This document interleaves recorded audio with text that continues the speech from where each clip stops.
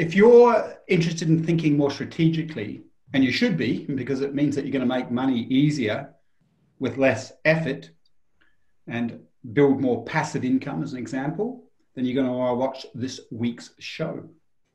I am interviewing a young entrepreneur who I rate, and he works in an industry that, for the most part, you don't have a lot of switched on business people working in that industry. I'll tell you what that industry is once we get into the show. But he has been applying some really good entrepreneurial strategies into that industry with great impact. And he's building a lifestyle and an income out of following his passions. So I'll see you on the inside. Hi, Ryan.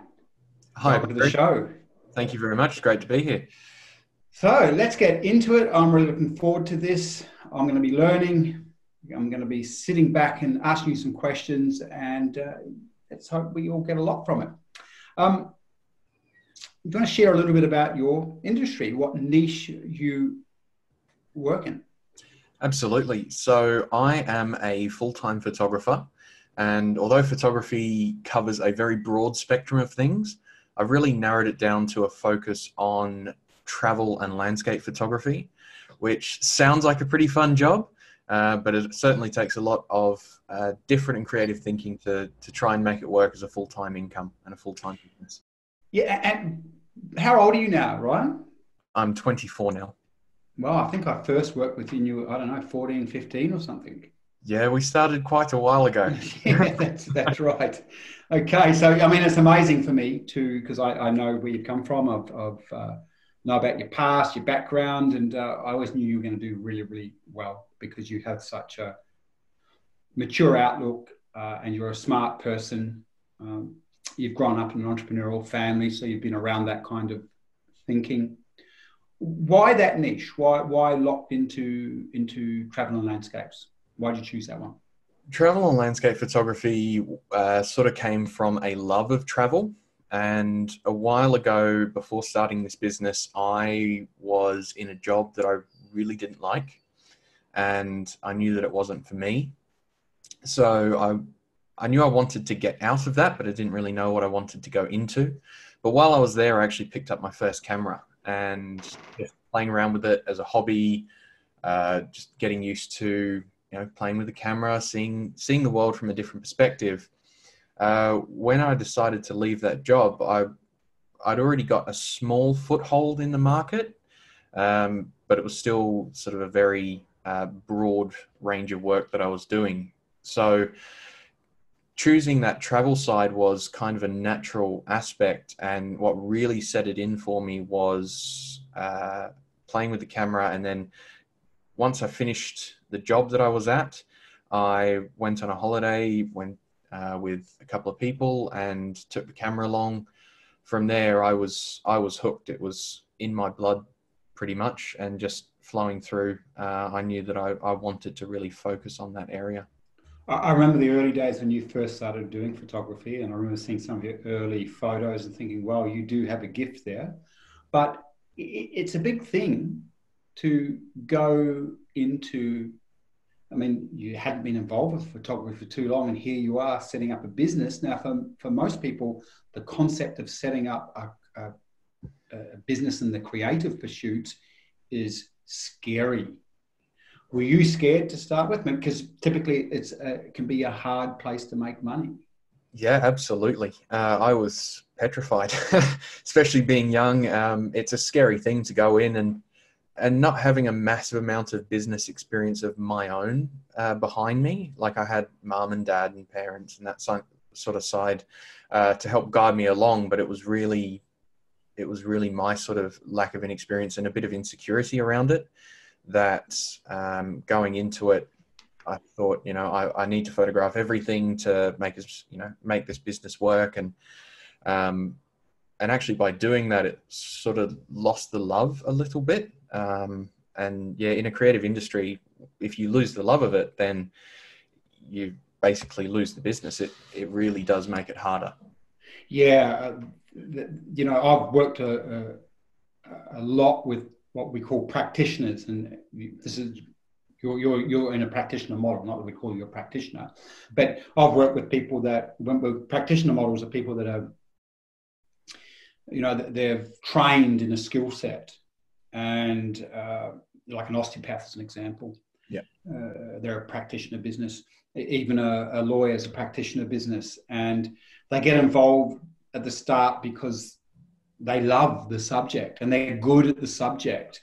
And what I've observed happens often is because once they start getting into business and they're dealing with business, they can get grilled, meaning it's super challenging and they lose their love for their passion, which is kind of what you're just talking about. absolutely. But real important question, I reckon, is, you, as you quite rightly just said, you were a bit nervous and unsure about going into the photography business because it's like, it is a scary place to make money, but you still did it. Why?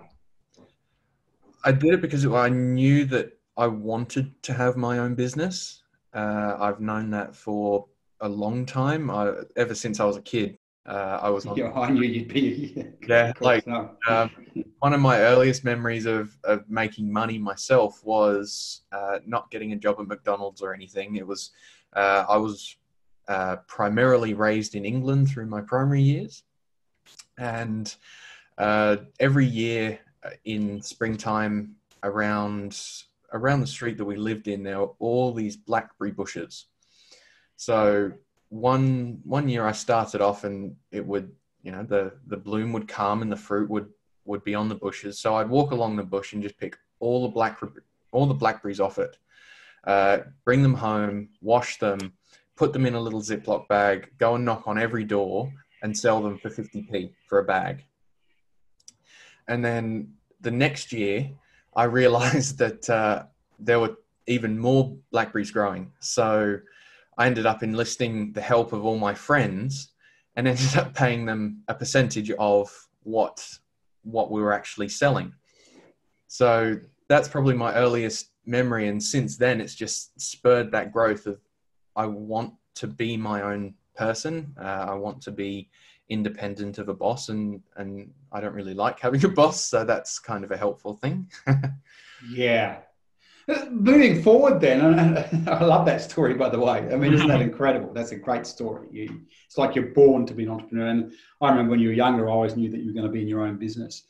And you were talking before about not having business experience other than being around your family, but even being around your family and especially your mum, what did you learn as being around such a super entrepreneur as your mum? Like, what was you would have learned things to do and not do, by the way. Yeah, so I saw not to push yourself so far that you burn out. Burn out, yeah, exactly. And like every now and then, and that memory still sticks in my head to know, okay, look, I'm pushing myself a bit far here. I need to just stop, relax, watch a movie, go to the beach, go to the gym, exercise, whatever it is, and just stop and take a bit of time for myself as well, which is one very important lesson that's really helped create and spur my business moving forward, to know where my limits are. Great. By the way, Ryan, have you observed that when you take time out, that you become a far better business person? Absolutely. Yeah, this is really important. I'm always banging on about this to my clients and anyone that's willing to listen to me. And I have a particular take on it, obviously, because of we've got our logic component, but we have unconscious powers that only get accessed when we rest and relax. And in unconscious powers, my unconscious often solves problems for me. And it won't solve those problems for me if I'm just working all the time in what we call hard think. From your perspective, what are the benefits as a business owner for taking time out and not just being hard driven day in, day out? Well, being in such a creative industry, if you don't take time out and step away and just be able to let the business go for an hour or a day or whatever it might be, or a weekend, and you just go have fun, travel somewhere, go for a weekend away, you lose that creative spark, and you can lose it pretty quickly. Like I know that I have, when I started out, not really given myself that time. And once I started to really pick that up and move it forward, then I've noticed that there's actually an increase in the quality and the final delivery of the images I produce. Yeah, there's a definite correlation between output and time off. My own experience is, I because things are different now because of the internet, but many years ago I was on planes all the time, and obviously people run events on weekends. So I'd always be at these big speaker conferences, and I'd work Monday to Friday, and I would then be on planes presenting all weekend and coming back. And, my mind was going, oh, I'll take 2 days off during the week. But of course, all my team and staff were back on during the week, and customers and what have you. So I'd sort of get caught up in this whole 7-day-a-week thing. Yeah. And it was really obvious to me, like really quickly, that you just lose what I call kind of like what you said, you just lose this creative freshness. The creative freshness, when you take time out, creative freshness happens. So as entrepreneurs, our brains start working better. And there's a whole bunch of science around this now. So we make better decisions and better choices, but we keep our inspiration levels high. But when you work 7 days a week, there's no way you keep the inspiration levels high. And so there's no joy brought into the work. Okay. Because a lot of business people are watching this, I think we're going to take this in a certain tangent. I'm really excited by this. So I'm actually not going to go to, I know that you've put into place some pretty incredible strategies in your business, and you've been working with a business coach. Yep. Who's applied quality strategies that are used in other industries really, really well. But for the most part, in your industry, you don't see a lot of good business practice, do you? No, definitely not. And so, I know I didn't have a lot of good business practices when I started out either. I was very much in that routine. Great. So can you name sort of what some of those practices are that don't work very well? Like for me, I'm going to name the first one. It's really hard.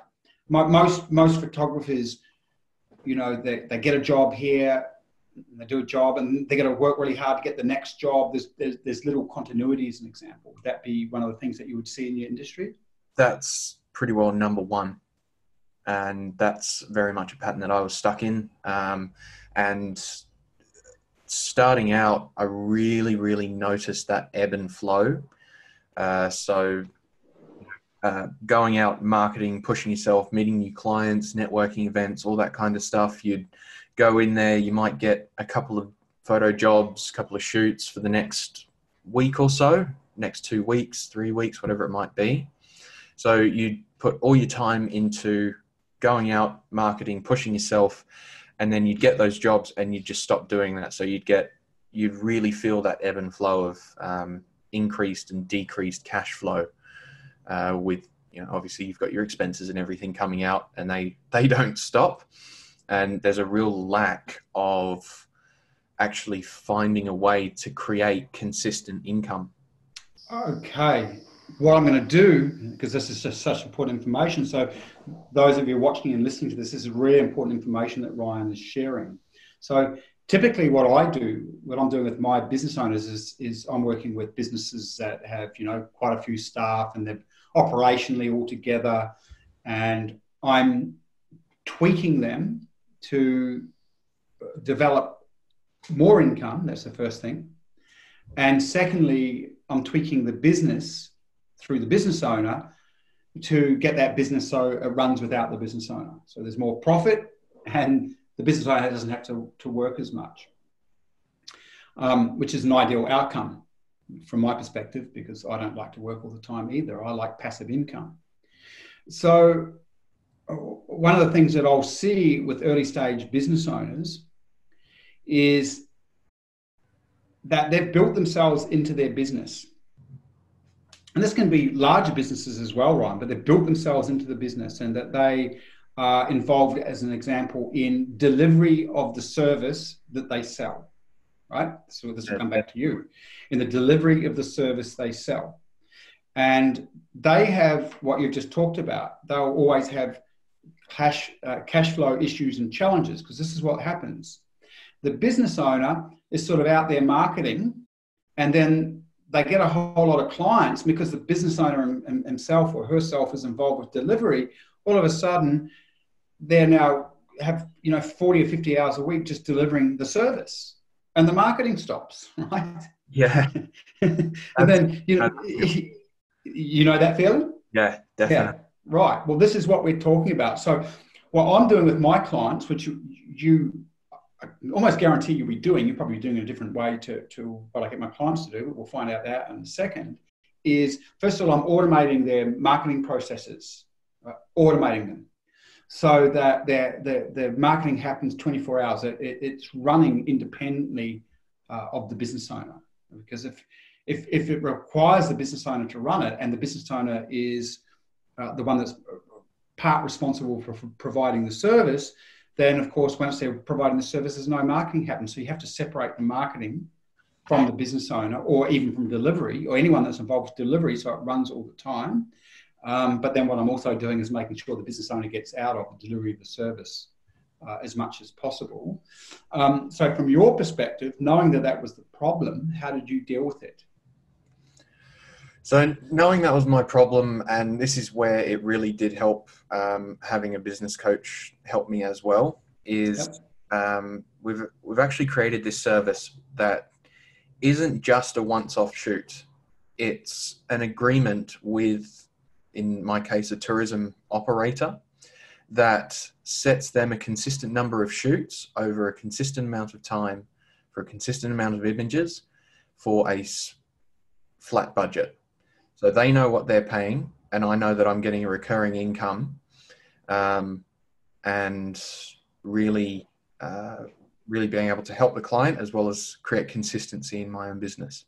Great. Now, you can't see me, but I just had the biggest smile on my face. Right? I'm sure you did. Yeah, it's just like, so again, and this is for everyone listening, typically we look at like a key principle. And I'm thinking about a plumber as an example. How often does someone use a plumber? I probably use a plumber like once every 2 years. And so a plumber can have problems unless they approach their business in a certain way. They get a job and they go around to that person's place and they fix the job, fix the problem, but then they get no more income from that person for another 2 years, right? So they're out looking for more clients. They're constantly looking for clients. So, and the expense and the stress is looking for clients. Okay, so if we can get one client to pay us again and again and again and again, then that is optimum. And we call that continuity income. So it's really important in a business to find out how you can get continuity income. Now, you can hear that's what Ryan's done. So continuity income means that once he gets a client and he can lock that client into, I'll ask him in a second, but once he can lock them in for whether that's a year, well, that's it. He's guaranteed that income. He's guaranteed that work. Now, again, operationally, what this might mean for him is that he's just working to secure maybe 10 clients. He'll have his number. I'll ask him in a second. And once he's secured those 10 clients, he knows this cash flow is locked in. He's got all the security of that work for the remaining year. And that gives him peace of mind. And he can get about serving the client and not have to worry about marketing, as an example, or where the next client's coming from or where the next dollar's coming from. So, Ryan, what I've just said makes sense to you, doesn't it? Definitely. Yeah. So what do you lock them into? A year contract? Is that how it works? So it's individually tailored to each client. Yep. And it's based on their business size and income, because with obviously the business owners listening now, some of you might be starting out on a smaller scale and some sort of well invested and growing. So I like to sit down and say, you know, what do we need to do for you? So what do we need to create, and work out a time schedule that works for that. So we can lock in for a year and do quarterly billing kind of thing, where they know how much they're going to get charged over that quarter, and then they're going to get that bill 4 times a year for a year, while still getting all the content they need for their marketing. Really interesting, because there's my mind's going crazy. I actually got a couple of things I want to ask you, but just from a strategic perspective, what got me excited again is it's really important the niches that you are picking. So, you know, the moment you say a tourist operator, I absolutely get it. So you're actually targeting clients that you know will require services ongoingly. So a tourist operator is going to constantly want to upgrade their brand, what's on their website, changes in seasons, photos for new campaigns and seasons, all those types of things. So did you take things that small business or that small tourism operator is really looking to need for their marketing, because they're the ones that are constantly out there, you know, pushing brochures, magazine ads, all that kind of stuff, and they're the ones that have the really forward-moving businesses in a lot of areas. Yeah, I want to stay on this, but before we get to that, I want to give a shameless promotion of you, Ryan, because I'm sorry, I can't help my strategic mind's going, right? First of all, like, niches are so important, and one of Ryan's niches would be, look, I'm not the best at this, but I see my some of my clients and my mentors, and they promote off the back of their personality. So they're business people, but they're their brand. And so one of the guys that I coach, he has a photographer follow him everywhere. He's always got new photos, and you know, he's really good. It's his face is all over social media, and he can't use the same photo all the time. So again, speakers and personality-based brands would have great requirements for your services on an ongoing basis. So they would be a perfect niche. Fashion, right, as well. Yeah, definitely. There's so many opportunities for different sections within the photography industry to be able to use this kind of method and apply it to the business and create a bit more consistency and solidarity for a photographer. Of course. So, a couple of questions now. Did you deliberately identify the niches that required continuity services? The way that I defined the niches was by actually working out exactly what area of photography I wanted to be in. So really narrowing down to that travel and landscape sector. I looked at sort of who would actually need these kinds of services. And obviously the primary thing that people would think of is tourism boards and councils and all that kind of stuff. And yes, I do work with those sort of operations, but they're on a much larger scale. And they're more of a once every now and then kind of shoot rather than that continuity. For continuity, those councils also have regulations saying that they need X amount of quotes for every job that they're going to do or going to hire somebody for. So that's a real barrier to actually try and get in on that kind of perspective. Whereas the smaller tourism operator, they're the one that are constantly growing. They have smaller budgets, yes, for a once-off shoot, but over time, they have that slightly larger budget to be able to grow into as well. And then if they get better content, their business grows, the shoots grow. So for those listening or watching, just observe the strategic thinking in Ryan in regards to who he targets. He knew he wanted continuity income, so he's targeting those clients that can give him continuity income and ignoring those that can't. What difference has continuity income made to your life personally? It's made a massive difference in being able to actually budget for what my costs are. So living, food, rent, and then being able to use that excess to then reinvest into the business. So I've one aspect of my business is I also do teaching and photography training and that sort of stuff with people still within the travel and landscape industry.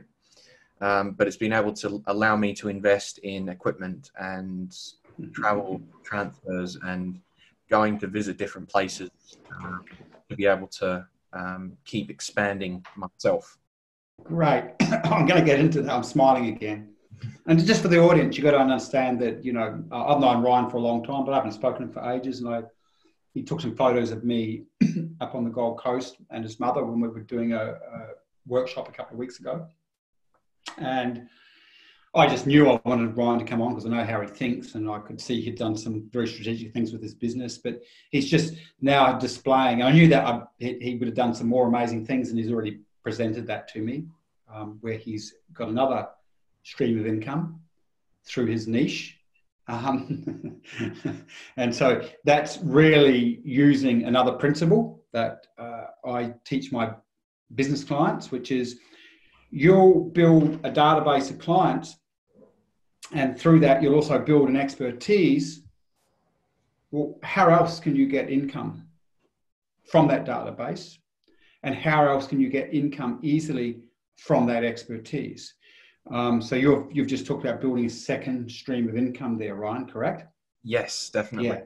I'll come back to that, but there's a shameless plug that I meant to get to before and haven't gotten to. Ryan, what's your website? So anyone listening, if you have the need for photographic services on a regular basis, I can tell you Ryan does absolutely amazing work, and you can see it for yourself. Where do they go if they want to contact you? Thank you. My website is ryanfowler.photography, which fits perfectly in with my brand. And overall on social medias, it's Ryan Fowler Photography. Right. Okay, well, we'll make sure we put that in any show notes as well. So that continuity income meant that, yes, you're right. Continuity income allows you to cash flow plan in a far better manner because you've got locked in consistency. Why did you go to the second stream of income? What was the reason for that? The reason for that is I know that I really enjoy teaching. So not just doing the photography side, but actually sharing that and teaching people and really connecting with others who love the same kind of thing. And I really wanted to just do that for myself. And yes, it's another income stream, and there are a variety of income streams through that. Being a reseller for a well-known filter brand in Australia, and now actually being able to sell those in the US as well, and a couple of other brands of photography equipment, which, you know, I have that ability to be able to sell.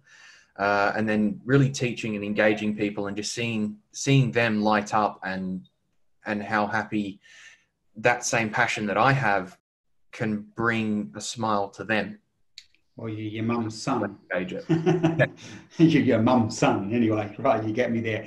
The mum's very much a teacher. Okay, I just want to say something because this is kind of interesting.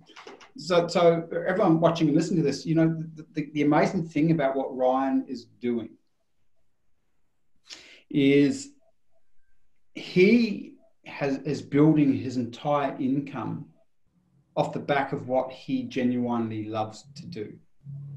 It doesn't get any better than that. And you can probably hear it in his voice. Now, what that will mean is he will always feel fulfilled. You see, when we follow what our purposes are and what our passions are, it means that we are constantly enjoying ourselves. It means that we are constantly involved in what we're here to do, what we love. And you know, like, people don't talk enough about this, Ryan, but that's a currency in itself. That's a win in itself, if that makes sense. Yes, it does. It means that you know, work and play. It's like when I'm doing this right here, right now. Do you think I'm really working? Ryan? No, you absolutely love it. I absolutely love it. And when I'm doing strategic work with my clients, I just love, the thing I love most is reading my clients and reading their unconscious patterns. You know, it's like we're not doing that today, but you know what that's like. I'm reading their unconscious patterns. I'm using my gift, the thing I love to do that can help people the most. And it's not even work. It's just as good as watching a movie for me or going surfing, right? I just love it. It's not work. So well done. Okay, I just, you know, you talk about that teaching process. I sort of made the joke about your mum and being your mum's son, but there's way more to it than that, because Ryan, you can probably hear makes a really good teacher. He's actually a patient person, a very patient human being. Would you consider yourself patient, Ryan? I think so. Yeah, you're kind of a patient, thoughtful person. You're not. I'll think everything through before. Yeah, that's right. Now, we're going to go to profiles here. I think we caught up about 3 minutes or 4 minutes before we started the show, and we talked about the profile. And I think you're evaluator motivator. Is that right? Yes, that's me. Yeah. Okay. So I just want to talk about this for a second.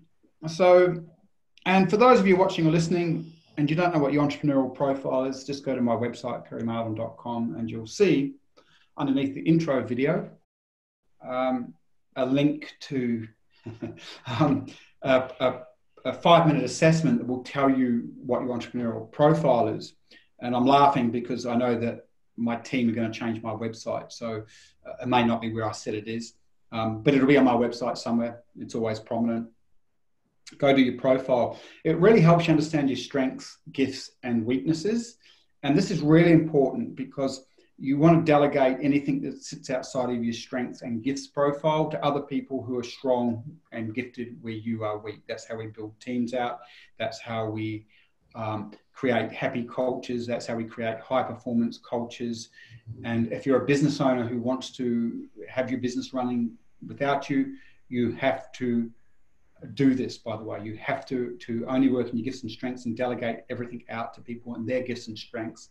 That means that you can start to move out of most of the day-to-day roles in your business, other than the strategic ones and other than the ones that you are gifted around. And I could just quickly talk to that. You can see how Ryan has thought about what he does in his business. He thinks very clearly about what he's doing in his business. You can hear how strategic he is.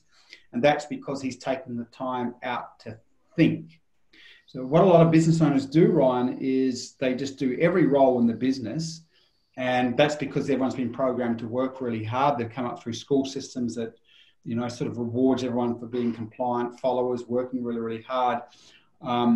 Where what I get all my clients to do is just work in the gifts and strengths, take a lot more time out so that you can be strategic, because it's a thinking game that wins the entrepreneurial game. And you can see from what you're doing, Ryan, you're thinking entrepreneurially.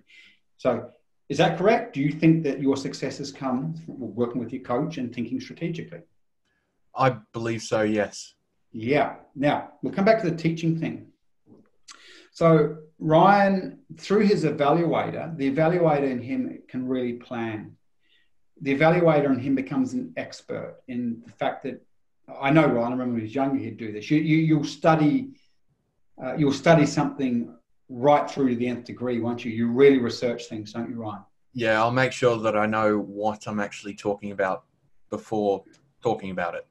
Yep. And when he's talking about it, he's organized it in a structured way. Because one of the strengths of the evaluator is they are really the best of all the profiles from an organization perspective. Like one of my ex-partners, I'd go on his Dropbox folders and they were so organized, and he was an evaluator. Where if you looked at my Dropbox folders, they're as unorganized as anything, because that's certainly not my skill set. I employ people with the evaluator profile to look after details and organization in my business. Now, coming back to this, so do you teach courses? Have you created courses, or what have you done? I have a variety of options in that I do group workshops, and I actually ran one last night that sold out in 24 hours when I announced it. The workshop went very, very well last night, and everyone seemed to go home with some fantastic images of the night sky. And then there's private workshops, so one-to-one, being either individual or over a series. And then I've produced a series of e-courses as well that are constantly available for sale just through the website. So your evaluator when you do your e-courses be really well structured so the client can learn in a really good manner. That's what an evaluator would do, right? Get that? Yes, it's got a walk-through path of, this is where you start, and it goes through each section. Explains it. Your motivator part is the part of you that loves teaching, because the motivator part of you gets an intrinsic reward from providing value and connecting with people. Okay, makes sense? Yes, it does. Right, great. Now there was that's really interesting. So was the workshop that you ran? It was last night. Is that correct? Yes. Was that online workshop or? No, that was physical. In person. Okay.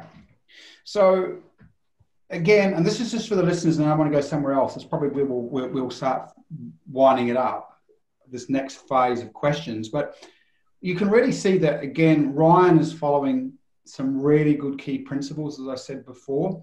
He's extrapolating more income out of his niche and his expertise and his love. Now, he's got online courses.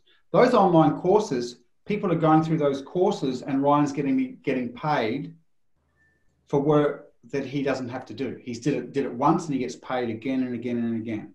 Right, Ryan? Correct? Yeah, that's it. That's the right. idea behind them, and really sharing an individual skill with people to be able to learn what they want to learn. And then, of course, I filmed the courses maybe 3 years ago, and they're still selling. Great. When he's running workshops, again, there's a certain amount of scale or leverage in that, meaning that he's got, say, 30 people or 40 people or 20 people, whatever the numbers are, paying him for his time. And I'm sure when you do one-on-one training, they're paying premier prices for that, right? Yes, they are. So you've got, so you've got, he's meeting everyone's needs and providing, their financial, based on what they want and their financial, where they're at financially, and you've worked out how to capitalize on that. That's what I'm getting. Is that correct? Yes, that's it. Yeah. So you said your workshop sold out in 24 hours. This is where I want to go next. Mm-hmm. Now, I remember years ago, you did have quite a profound interest in marketing, didn't you? I did, yes. Yeah. It was certainly a good base to build from too. Do you still have a profound interest in marketing? Yes, if it's going to help achieve what I want to achieve in the business. Okay. Why did your workshop sell out in 24 hours? What was the secret to that? I believe it's a really engaged audience through social media and connections, word of mouth, and then, of course, previous customers coming back as well. So when you talk about an engaged audience, in what way do you engage them? What does engaging them mean? So through my social media, and I'll talk more to Instagram here because it is the primary photo sharing platform. I don't have the biggest audience on there. I'm just shy of 3,000 followers, which in the social media world isn't huge.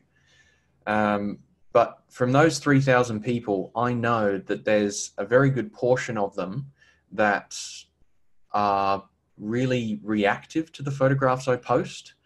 And I did make my own strategy around Instagram and what I want to portray from my own brand and my own perspective. But even with the images, they've got to be of a high quality. But what I also like to really inject in there, and that's through the captions or Instagram stories, those kinds of things, is my own personality. So it creates more of a connection and an engagement to the audience. Aha. Funny. I was working with a ceramicist this morning, and she's a well-known ceramicist. And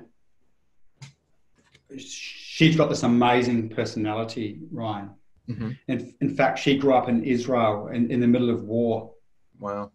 And she's one of those women that, through her trauma and everything that she experienced as a child, and here she's in Australia and she brought her children, like, just amazing stories. You get me? And an amazing person. And I said to her, look, because her pattern's hiding, right, on the unconscious level. Yep. By the way, to survive her childhood, like, gosh, it was amazing working with her. Like, this woman's so patient because she had to endure suffering with no escape, right? Does this make sense? Yes. Had to endure it. She knew, I'm not getting out of here next week. I'm not getting out of here in 2 weeks. This could be years before I get out of this horrible situation. So I'm just going to have to bide my time, bite my tongue, be patient, swallow my pride, and just do what I can to survive this environment. Does it make sense? Yes, it does. Oh, just incredible. But in that, what she learned to her survival mechanism was to not get noticed, right? Mm-hmm. If I just keep my head down and I don't get noticed, I'm not going to get hurt. And of course, here I am, I'm trying to shift her business for her. And I'm saying, hey, your story, it's you, like, it's actually really, from a patterning level, she hides. Her ceramics is where she puts herself into, and she shows the world her ceramics. But when she's making her ceramics, there's a whole energetic story in what she's creating. So she gives the gift of her ceramics to the world, and that's her way of safely hiding. So I'm telling you, got to come out, because she's inspiring. The moment she opens her mouth and tells you a story, you're drawn in. And she's got a couple of archetypal patterns that are incredibly attractive to people. Like Pink, the rock singer, Pink, the music singer. Yeah, no. Great music.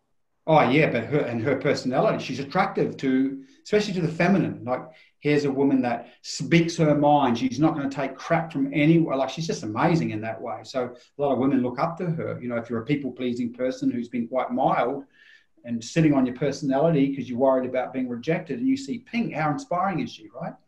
That's a bit like this lady. And so, I knew that she'd love Jamie Oliver. And I said, you like Jamie Oliver? And she goes, yeah. And I go, well, have a look at this. You like his food, right? And she goes, yeah. And I said, I like his food, but is that why you're following him? Is that why you love him so much? She said, no. I said, well, why is it? And of course she went, oh, just because he's so real and he tells us stories and he's not perfect and he's just sharing his personality. And I said, yeah, and also his mission focus. He's changed the way people think about food in England, right? And so this is coming back to, if you have that kind of personality, you build the brand through your stories and who you are, and you're sort of saying that. So how do you do that? Just putting your interpretation on some of your photos? What do you do to use your... So in terms of what I actually do, it's so it's not just sharing an image. There's always a story with an image. And I remember that in the Natural History Museum in London last year, I was there, and there's this really amazing world globe that an escalator goes through, and the walls are just surrounded by these constellation drawings and stuff all along the walls. So going back there, I knew that I wanted to get that photograph, but the Natural History Museum, it's their policy, they won't allow a tripod. With the tripod I have, though, one of the legs actually comes off and turns into a monopod, so basically a one-legged kind of thing. And I waited around until closing time. They'd shut off the elevator, so there were going to be no more people. And I walked up to one of the people in there and asked. I said, "Look, can I use my tripod? I want to get this photo." And they said, "No, sorry, it's our policy. We can't let you do that." Excuse me. So I turn around and say, "Well, can I just use one leg? Do you have a policy against a monopod?" And she said, "No." So she went and got the manager. The manager went and got his manager, came back, had a chat to them and said, "Look, I just want to take a photograph. I'm not going to break any of your policies. Can I do this?" And everyone ended up getting a fantastic laugh out of it. And I got one of the most fantastic photos that I'm really proud of. That's so good. So in sharing the image, I shared the entire story. And the engagement that came through was just fantastic. Like, it really made people laugh just reading the story and then amazed at the image. So it really created a connection to that photograph. And how else? I'm going to ask the lady that I worked with this morning to listen to this. It's just exactly what I told her to do: is tell stories as you're doing your ceramics. Yeah, it's just great. So there is one more as well. It usually gives people a laugh, but every time I share a whale photo or a lightning photo or anything like that, I'll always try and include as many puns as possible, because I just absolutely love doing that, and I know that it's worse than dad jokes, but it absolutely makes everyone laugh every time. Like I had a whale of a time. Yeah, exactly. Boy, do I have a tale to tell you. I had a real whale of a time, splashing around. And what other techniques do you use, like that create engagement? Is there anything other that's just that, or it's just really having high quality visuals and putting your story to what you've created? They're probably the primary things that I look at and try and apply. In terms of what else I do, like I've seen a lot of Instagrammers with high followings and all that kind of stuff, and they share a photo and they share one line or a quote or something like that, and it just disconnects everyone from it. So yeah, really putting that story in there, good or bad. So not every story in the world is good, and sometimes it's hard to make an image. So if there is hardships in that photo, then that goes into the caption, into the story. Shooting with friends, showing that it's not just me, that I do have, a network of friends or a community or a variety of people around, that, you don't have to go out photographing by yourself. Yeah. You can do it with people. And when you advertise, so you've got the highly engaged audience. So when you advertise your workshop as an example, and I like what you said, by the way, because, it's really easy to have, one of the mistakes that we made over time, actually they weren't mistakes at the time, but we paid the price for them at a later stage. So for many years, Ryan, we've worked in different niches. So I don't know if you remember, but I work a lot with salon owners. Yes. And spent years working with salon owners and helping them build multi-salons or getting their salons working. And then, we'd be off and I'd be doing relationship work because, of course, with our personal stuff, we were very good at anything to do with human behavior. And so I might spend a year because my joint venture partners said, let's go do some relationship training. So on our database, we'd end up with high-level business people. We've worked lots in investing spaces. We have investors, people that are just interested in personal development, people that are interested in relationships, right-wing type, hard-nosed finance types from like Macquarie Bank and things like that, and then left-wing hippies who were naturopaths, because we'd spent years working in, say, some of the in the wellness area, always, for the most part, doing business work. But you can have high numbers of the wrong people, and then that doesn't do anything for you. What you're talking about is that you've got smaller numbers, but they're highly engaged. They're there because they love what you do. They want to hear from you. So I think there's actually a lesson in that for people to hear and understand. Okay. The other question I have for you, when you go to advertise, say, your workshop, do you use any scarcity strategies or techniques, or you just put it out there knowing you've got a highly engaged? So in terms of putting a workshop out there, I limit numbers on it. Yeah. Like the one I ran last night, I limited it to 6 people. Yeah.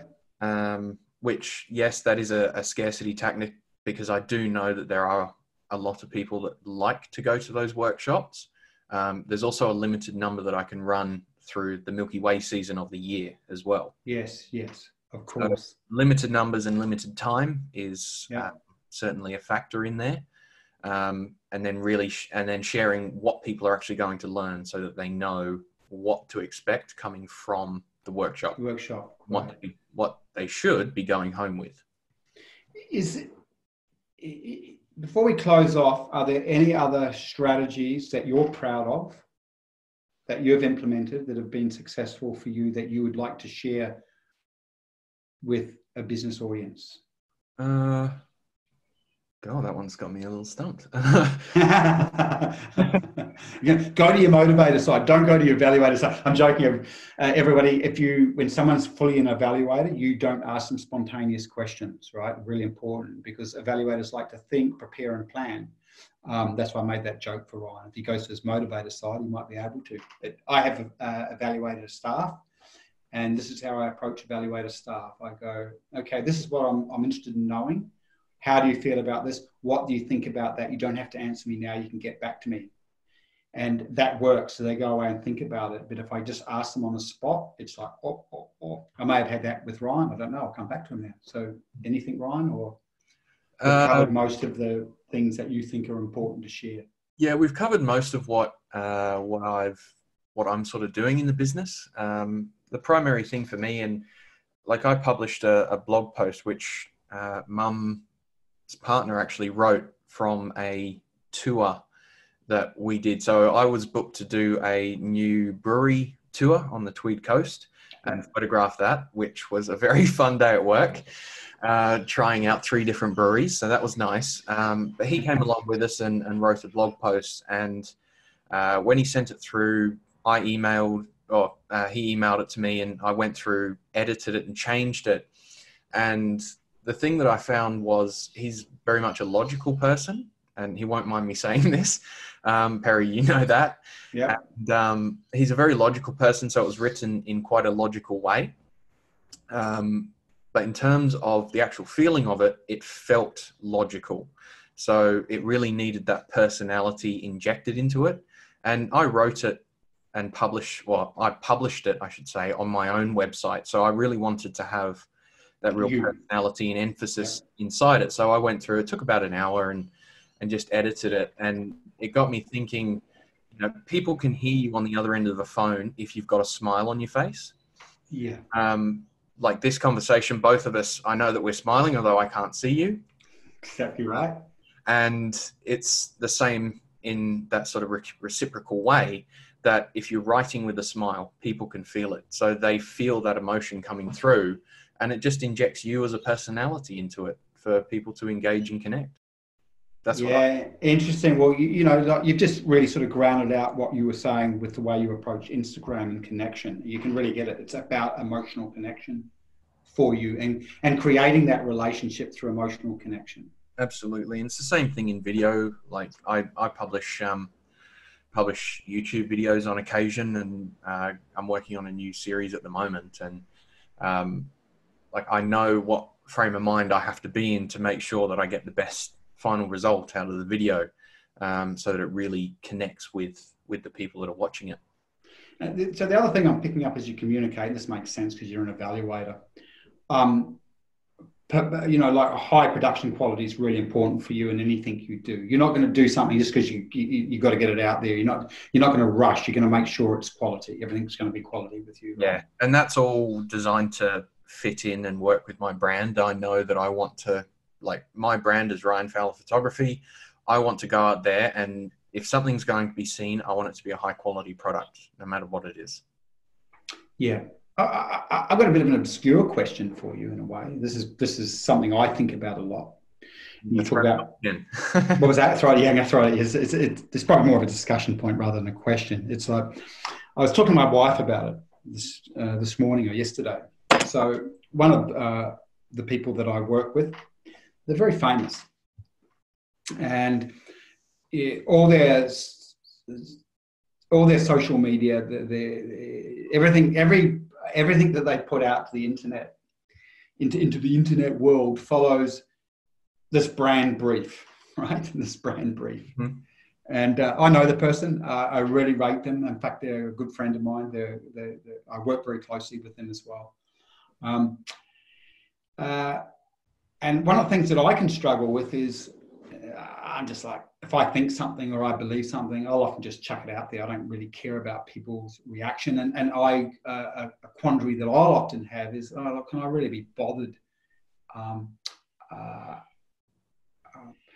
constantly developing this brand where it just shows one side of me, right? Because I know that once I show other sides of me, it will perplex certain people that know these sides of me, and that really moves away from brand principles. But I can hear you're following your brand, you're really aware of your brand, and you keep what you post inside of that brand. Is that hard for you to do, or is it easy for you to do? It's quite simple because my brand is a representation of me. Yeah. So if I feel comfortable or happy or motivated or excited to do something, I know that that's going to produce the results that are going to be in line with that. But what about if you have a viewpoint? So as an example, if you have a viewpoint, you may only stick certain things up on Instagram or on social media that fit with your brand profile. But what happens if, as an example, you have a hatred of Trump, or you have a dislike of this, and you love that? Are you going to post those things? You may not be that type of person anyway, right? Yeah, that's not really my personality to... I thought so, yeah. My personality is more that way.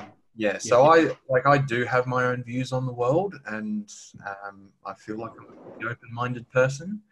And if something annoys me or I get angry at something, that's for me. It's not for me to put out on social media or sort of put out from my own brand perspective. And yes, like I go scuba diving a lot. I've been a scuba diver for 9 years or something now. And I've seen a lot of plastic in the ocean, just diving around in turtle sanctuaries, seen some of the effects that it has had.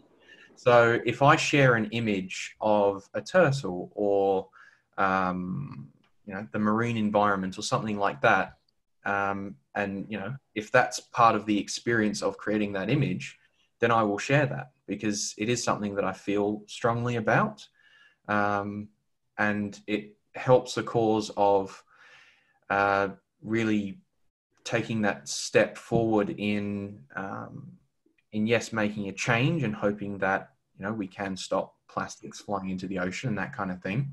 Yeah. But it also represents, this is what I feel about, and if you don't feel that way, then so be it. But this is me, and this is what I want to put out there. By the way, I reckon you're really safe in that because, as you were saying, I think that still works with brand alignment. Why? Well, anyone that's interested in photography, especially when it comes to landscape or tourism, right, which is your niche, yeah, they're interested in the natural environment. They're going to be outraged. That actually works with that. Yeah, that's still within. That's classic environment. Yeah.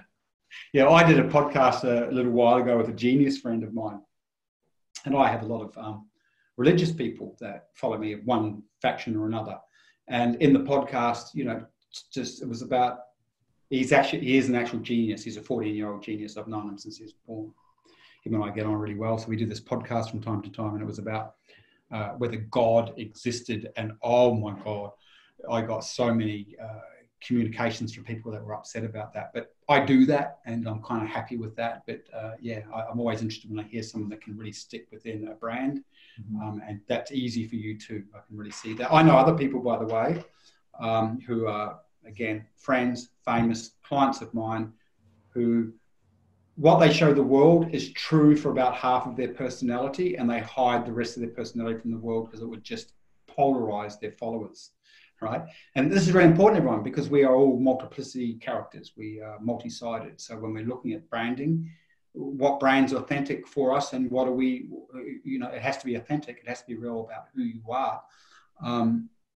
But for the most part, you're only showing the world a part of self. I just find it interesting, and you can tell my own interest in this subject because it's something I think about in regards to what I do. Look, Ryan, I really love today, and I reckon, to be honest, the listeners and viewers will get a lot from this. Just really good what you're doing. Really, really amazed. And I know you're going to have an amazing future. It's been great to be on today. Thank you. Yeah, thanks. And for those watching and listening, a couple of things. If you want to be on the show, again, go to the website. You can join us if you want to come in and you want to get some breakthroughs, you can come in with a student. That means that no one needs to know your name, your business name. No one's seeing you. Obviously, I wasn't working in that way with Ryan today. It was more of an exploratory approach around strategies. But if you want some breakthroughs, you want me to do some work with you, you can stay anonymous, and I will go in and see what's happening on an unconscious level that would be impacting your ability to build your business. Do the profile, the entrepreneur profile that I talked about before. You can go to the website, you'll find your strengths and your gifts and your weaknesses, and you'll know what to delegate, what to hold on to, and what to leverage to make money, which is exactly, by the way, what Ryan's done. We didn't talk about that. He's actually leveraged the assets in his personality extremely well. Finally, if you're a business person who wants to build your business so it runs independently of you, so that you have way more free time and a lot more profit, then come and do a breakthrough profit workshop with me. Again, you'll see it on my website.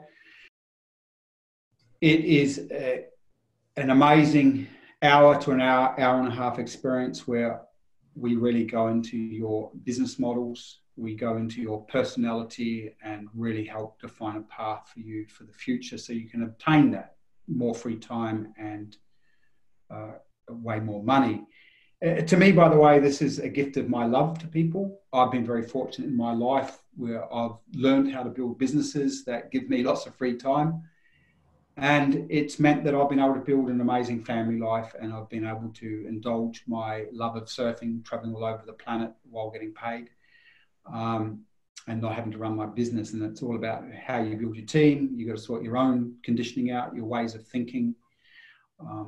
But it's my gift and my way of giving back. So come and do what we call the breakthrough workshop with me.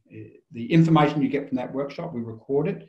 It's actually a blueprint for the next 12 months for you. It's life-changing.